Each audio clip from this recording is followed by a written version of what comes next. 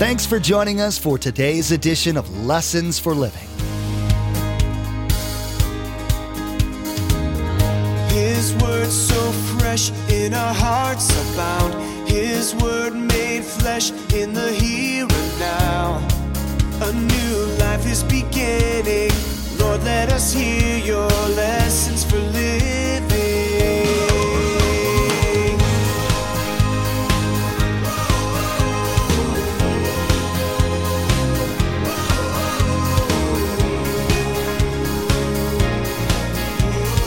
Lord, let us hear your lessons for living. Rejoice in the wife of your youth. So God knew that these wonderful sex drives were powerful, and he gave us just clear guidelines. And I want to say to you this morning, we can discipline our sexual desires to live within the parameters that God gave us. The parameters for sexual release are always and only reserved for the marriage bed. Men, God created women for your enjoyment, but not without guidelines. Today, Pastor Mark speaks on the Lord's parameters for sexual intimacy. This is only to be experienced between a husband and wife. God does not want to keep good things from you. He just wants to protect you. Do you find joy in your spouse today? Your enjoyment should run much deeper than mere physical attraction. While God did create the sex drive in man, He wanted it to be a fruit of the Christ-centered friendship you already have with your wife. Remember, there's quite a few ways to receive a copy of Pastor Mark's teaching. We'll be sharing all that information with you at the close of this broadcast. Now, here's Pastor Mark in the Gospel of Matthew as he continues his message entitled, God Cares for Your Marriage.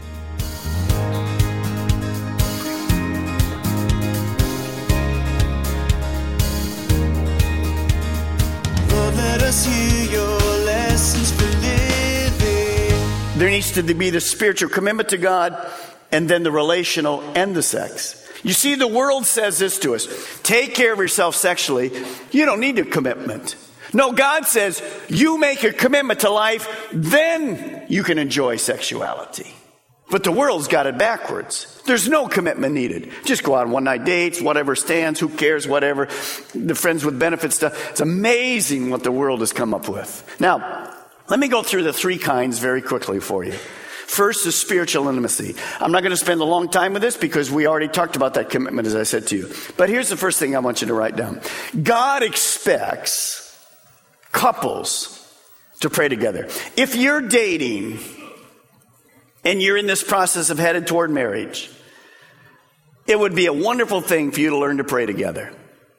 I had someone stop me recently and he said this: I'm getting ready to get married to a certain individual and she's not a Christian. Is there a problem coming? Well, I don't need to go any farther. And the individual was very kind. He said, and I said to him, the God already speaks to this. God said, you can't be unequally yoked. A Christian cannot marry a non-Christian. We won't marry people like that. It's not going to work. Can two walk together unless they agree? So, see, that couple, as they're dating, could not pray together. Because one has no relationship with God at all. So if you're in those kind of things, don't say, well, I'm going to be the exception. You will not be the exception. Marriage will not last. In fact, I'll tell you what will happen. You will fall away from God. I've been doing this many years. So Satan says it doesn't really matter. You don't have to be on the same page spiritually. You do have to be on the same page spiritually. Second, if I'm going to pray together and I'm already married, what am I going to pray about? Well, there's lots of things to pray about. Notice 1 Peter 3:7 says, treat her as you should so your prayers will not be hindered. Here's what I discover. Linda and I need to pray together because we have spiritual warfare in our home. We need to pray for our children. We have decisions that we have to make. We're trying to shepherd this body with all the other servants here of thousands and thousands of people, now Viera. We want to hear from God. We want to do things God's way. And we're selfish people. We need to pray together. And what I discover is we become so busy. I'm doing my thing. She's doing her thing. I'm studying for all the teachings and whatever. She teaches a Bible study off-site during the week, and then she teaches one here on Thursday night. She's doing her thing, I'm doing my thing. And sometimes you go by a week and go, whoop, we never prayed together. Well, that's not good. So let me challenge you this morning as a Christian couple. Pray together this week a few times. Pray out loud. Talk. Pray out loud. Come together. Let God minister to you. By the way, Linda and I do pretty well. We've been married, like I said, 40 years, and basically we have a very good marriage. But we have trouble sometimes. You don't have trouble, do you? How many have trouble in your marriage? Let me see your hand. That's good. The rest of you, what are you? Single? I guess. Okay. So we have trouble. Do you know when Linda and I have most trouble in our marriage? When I teach on marriage. In the last 3 weeks, we've had 2 periods where we had to end up praying together to solve the issue. You say, well, that can't be. You're a spiritual leader. No, the enemy hates when I talk about marriage because we're stealing families from the enemy. God's restoring people. He's getting our picture right. The foundation in Brevard County is getting healthy. He hates it. So he comes after us. It's another reason I wanted you to see her on the stage today. See, if we hadn't solved it, could you tell when she comes up? She wouldn't have held my hand. Me to go to kiss her? Mm-hmm. So we have to fight together. Second thing I want you to do is this. On your date night this week, if you're married, you go out and you say, let's pray together, but also discuss what you heard here today. Ask in your marriage those 3 things of love: commitment, relational, and sexual. How we doing? Ask your spouse. Talk about it. You see, often we don't talk about amazing things that are happening to us spiritually. The intimate part of us with our relationship. Do you know what I've discovered? Sometimes a man is more open talking about spiritual things to another man, a friend of his, or a woman with a friend of hers, than they are with their own spouse. That should not be. So let me challenge you. You take this as a homework assignment this week and talk about it. Now, let's talk about relational intimacy. Verbal. Not only is there this spiritual, this commitment, but we have a friendship. Notice Ecclesiastes 9:9 says this: enjoy life with your wife whom you love. One of the things that I think is beautiful is God expects both spouses to be best of friends. In fact, we should enjoy being with our spouse more than anyone else. When I travel, I would rather travel with my wife than anyone else. And I mean, I go to ball games or play golf or whatever with guys and do different things like that. And she goes out and does her arts and crafts, and she's a painter and does all those things. But by and large, we do things together. Like, i.e., we don't take separate vacations. We go together. If you look in your marriage and you discover that, well, you're not really friends like you used to be, then you need to go back and work on that. Notice what Ecclesiastes says. Enjoy, that's right. Now, when you say enjoy, how do you say enjoy? Enjoy. Enjoy your wife. No, enjoy your wife. No, and so here's what I wrote. We need to listen more.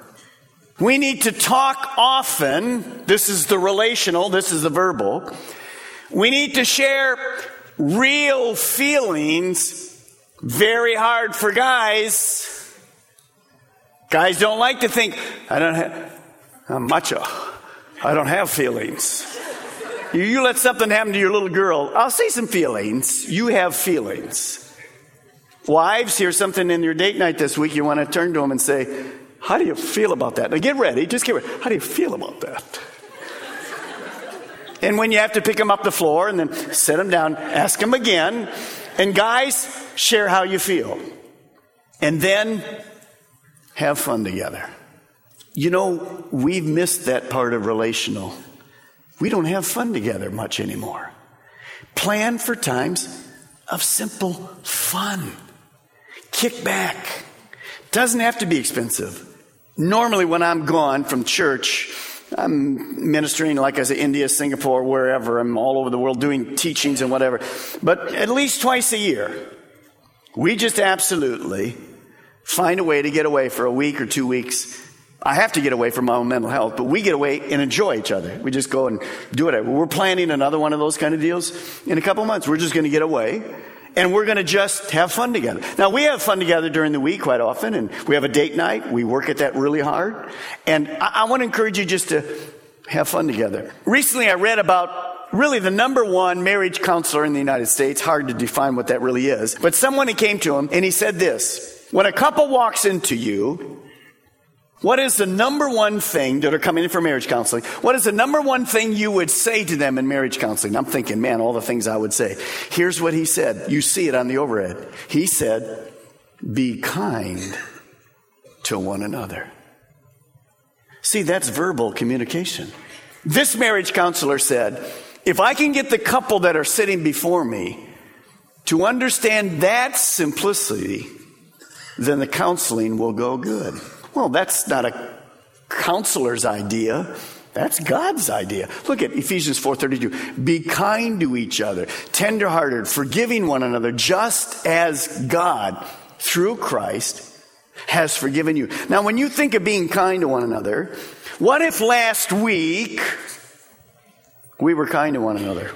Would it have made any difference in your marriage? Say yes. Yes, it would have. Instead of me lashing back, let me read you these three things. Kindness chooses to speak life instead of death. Kindness chooses to find a way to forgive instead of finding a way to blame. And kindness expresses affirmation instead of condemnation. Kind words. Practice it this week. And then we come to, we don't only have spiritual intimacy and relational or friendship intimacy, but we have sexual intimacy. This eros, this passion that God put in a man and a woman that drives them together. God designed that. He put it there. So I need a godly view of sex. You see, when we make love, a husband and a wife make love, it's a celebration of the oneness that God put within us. Now, there's a word we use that has a broad meaning, but we only think of it one way today. The word is intercourse. Well, the word intercourse simply means to exchange or communing between persons. Very often it's a picture of communication, ideas. So what happens in my life and your life is that God designed us that my spiritual communication with Him and my spouse, my friendship with God, God's a friend with me, and I'm with Him as well as He's my master, and my spouse, and this sexual part that God reserved only for actually a man and a woman, those three have to be together. In fact, what I think is amazing is God designed Christians to be the most fulfilled people on all the earth in every area, including sexuality. See, sexuality is a gift from God to us. And if there's any people who should be fulfilled, it's Christians in every single aspect. In Proverbs chapter 5, He designed this incredible drive within us, but then He gives us the guidelines. Those of you that are single, those of you that are teenagers, those of you that are 5th and 6th grade, you have a powerful design in you. It is sexual. It is designed to make wonderful pleasure, but they're guidelines.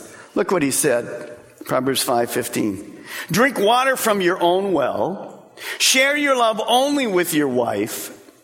Now, let me stop. Is that God's sex education or Satan's? It's God's. There's no exception. There's no exception. But what does the world say?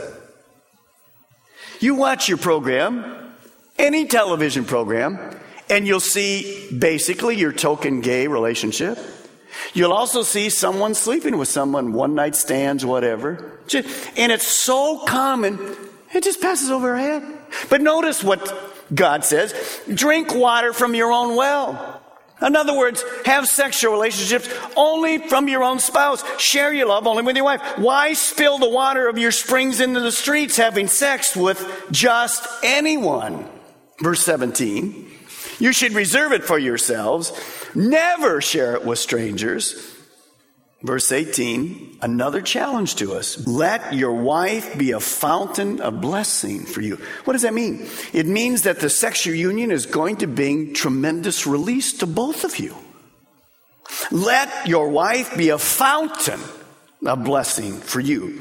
Rejoice in the wife of your youth. So God knew that these wonderful sex drives were powerful, and he gave us just clear guidelines. And I want to say to you this morning, we can discipline our sexual desires to live within the parameters that God gave us. The parameters for sexual release are always and only reserved for the marriage bed. There's no other alternative. That's what God says. Now, how many of you kind of remember your honeymoon? Anybody out there remember your honeymoon? For me, it's a little stretch, but I can remember. Okay. I want to read you a diary from a young bride. I'm only going to give you 4 days, but this is what she wrote in her diary, and I think you'll enjoy it a lot. I know Vera will enjoy it. Dear diary, this is Monday. Now, today we're home from our honeymoon and settled into our new home. It's fun to cook for Bob. Today I made angel food cake. The recipe said beat 12 eggs separately. The neighbors were nice enough to loan me some extra bowls. You remember those innocent days, don't you? Tuesday, Bob wanted fruit salad for supper. The recipe said serve without dressing. I'm not done yet, just wait. So I didn't dress. What a surprise when Bob brought a friend home for supper. Okay, Wednesday. A good day for rice. Recipe said wash thoroughly before steaming the rice. Seemed kind of silly to me, but I did take a bath, but it didn't seem to improve the rice any. And here's Thursday. Listen carefully. It's going to be quick. This morning, Bob asked if I would fix fruit salad again tonight. Turn with me to 1 Corinthians chapter 7. 1 Corinthians chapter 7. I want you to highlight this in your Bible, your King James, NIV, New American Standard, whatever you have, New King James. I'm going to be a little serious for a moment. And the reason I'm going to be serious is because this is a problem. This is a problem in the church. This is not only a problem in the church, it's a problem all over the world.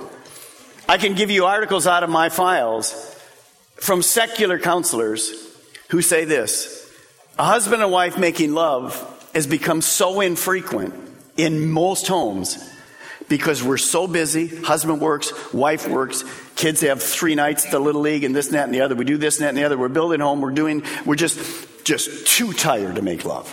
And it's a common problem. Well, it's no different in the church. I wish I didn't have to say to you that Christians don't have a problem.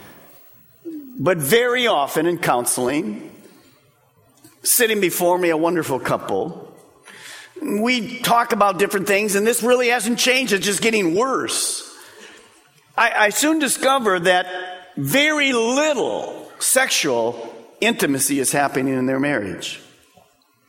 In fact, sometimes I'll probe deeper, and I'll say, well, obviously you need spiritual, and you need relational, you need to be friends, but you do need sexual. And I'll probe a little further, and I'll hear something like this: well, we make love 2-3 times a year. Well, I always turn to this passage because there's a great problem. This is not Mark Balmer's passage. This is not Calvary Chapel's passage. This is God's passage. Notice what 1 Corinthians 7 says. The husband should fulfill his wife's sexual needs. Now let's stop there. You don't have to be a scientist to understand this, a rocket scientist. What does that statement say so far? It says this, that a wife has what? Tell me. Sexual needs. Well, Pastor Mark, that isn't womanly. What? Who put the sexual needs in her? God. It's very godly. It's very good. Will they be different than a man's? Absolutely. but she does have sexual needs. So who's to fulfill those? The husband. Not a romance novel, the husband. Let's go on. And the wife should fulfill her husband's needs. Need I say that a man has sexual needs? And the wife, not pornography, not the website, not a strip bar, but the wife is to fulfill those sexual needs. This is God's sex ed. It goes on. The wife gives authority over her body to her husband, and the husband gives authority over his body to his wife. In other words, Linda and I, when we got married, my body is not mine, her body is not hers. We have to work this out together. We are to make love on some type of a routine basis. I'm not going to say to you today, put yourself in a formula, let's figure it out. You got 2.3 times per week and whatever. And that's none of my business. But if you say to me, we make love twice a year, something's wrong. And because of that, you watch the end of this scripture, you'll see what's wrong. Scripture goes on and says this.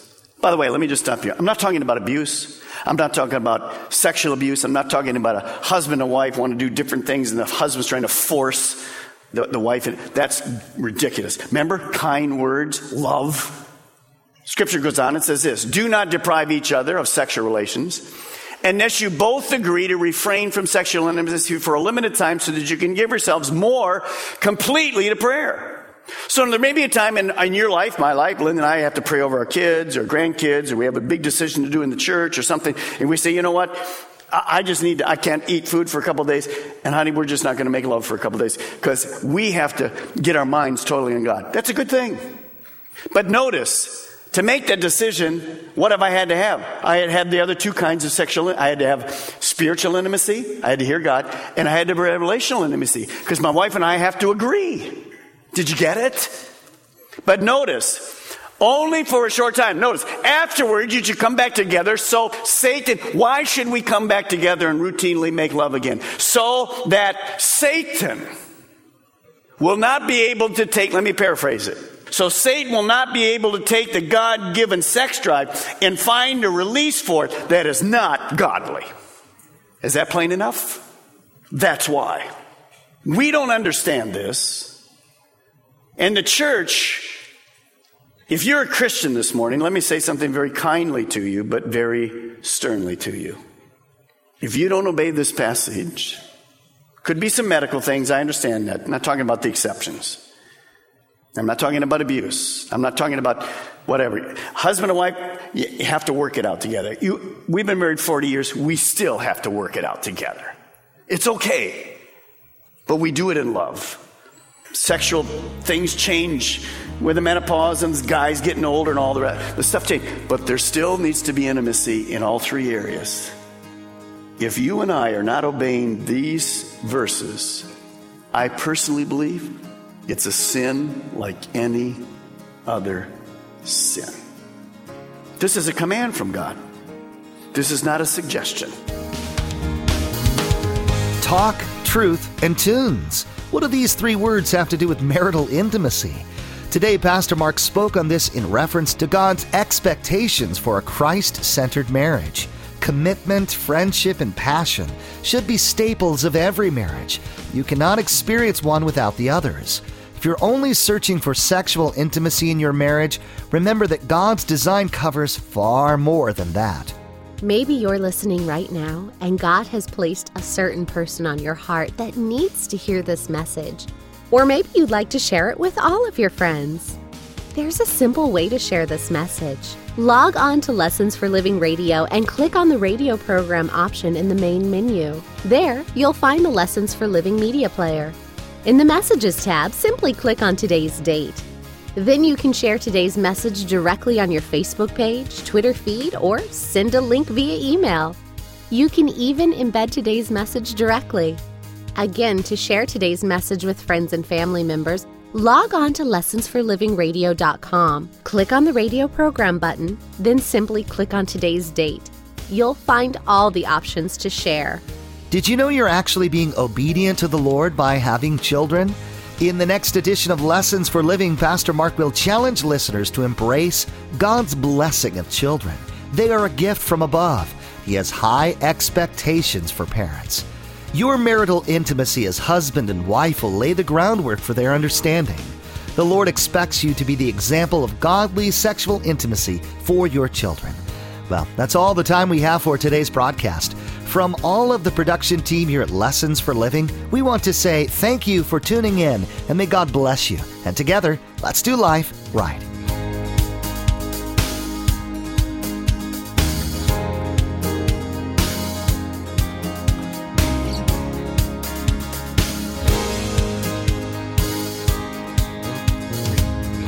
Our eyes have seen and our ears have heard His word made flesh in a hurting world. A new hope He is giving. Lord, let us hear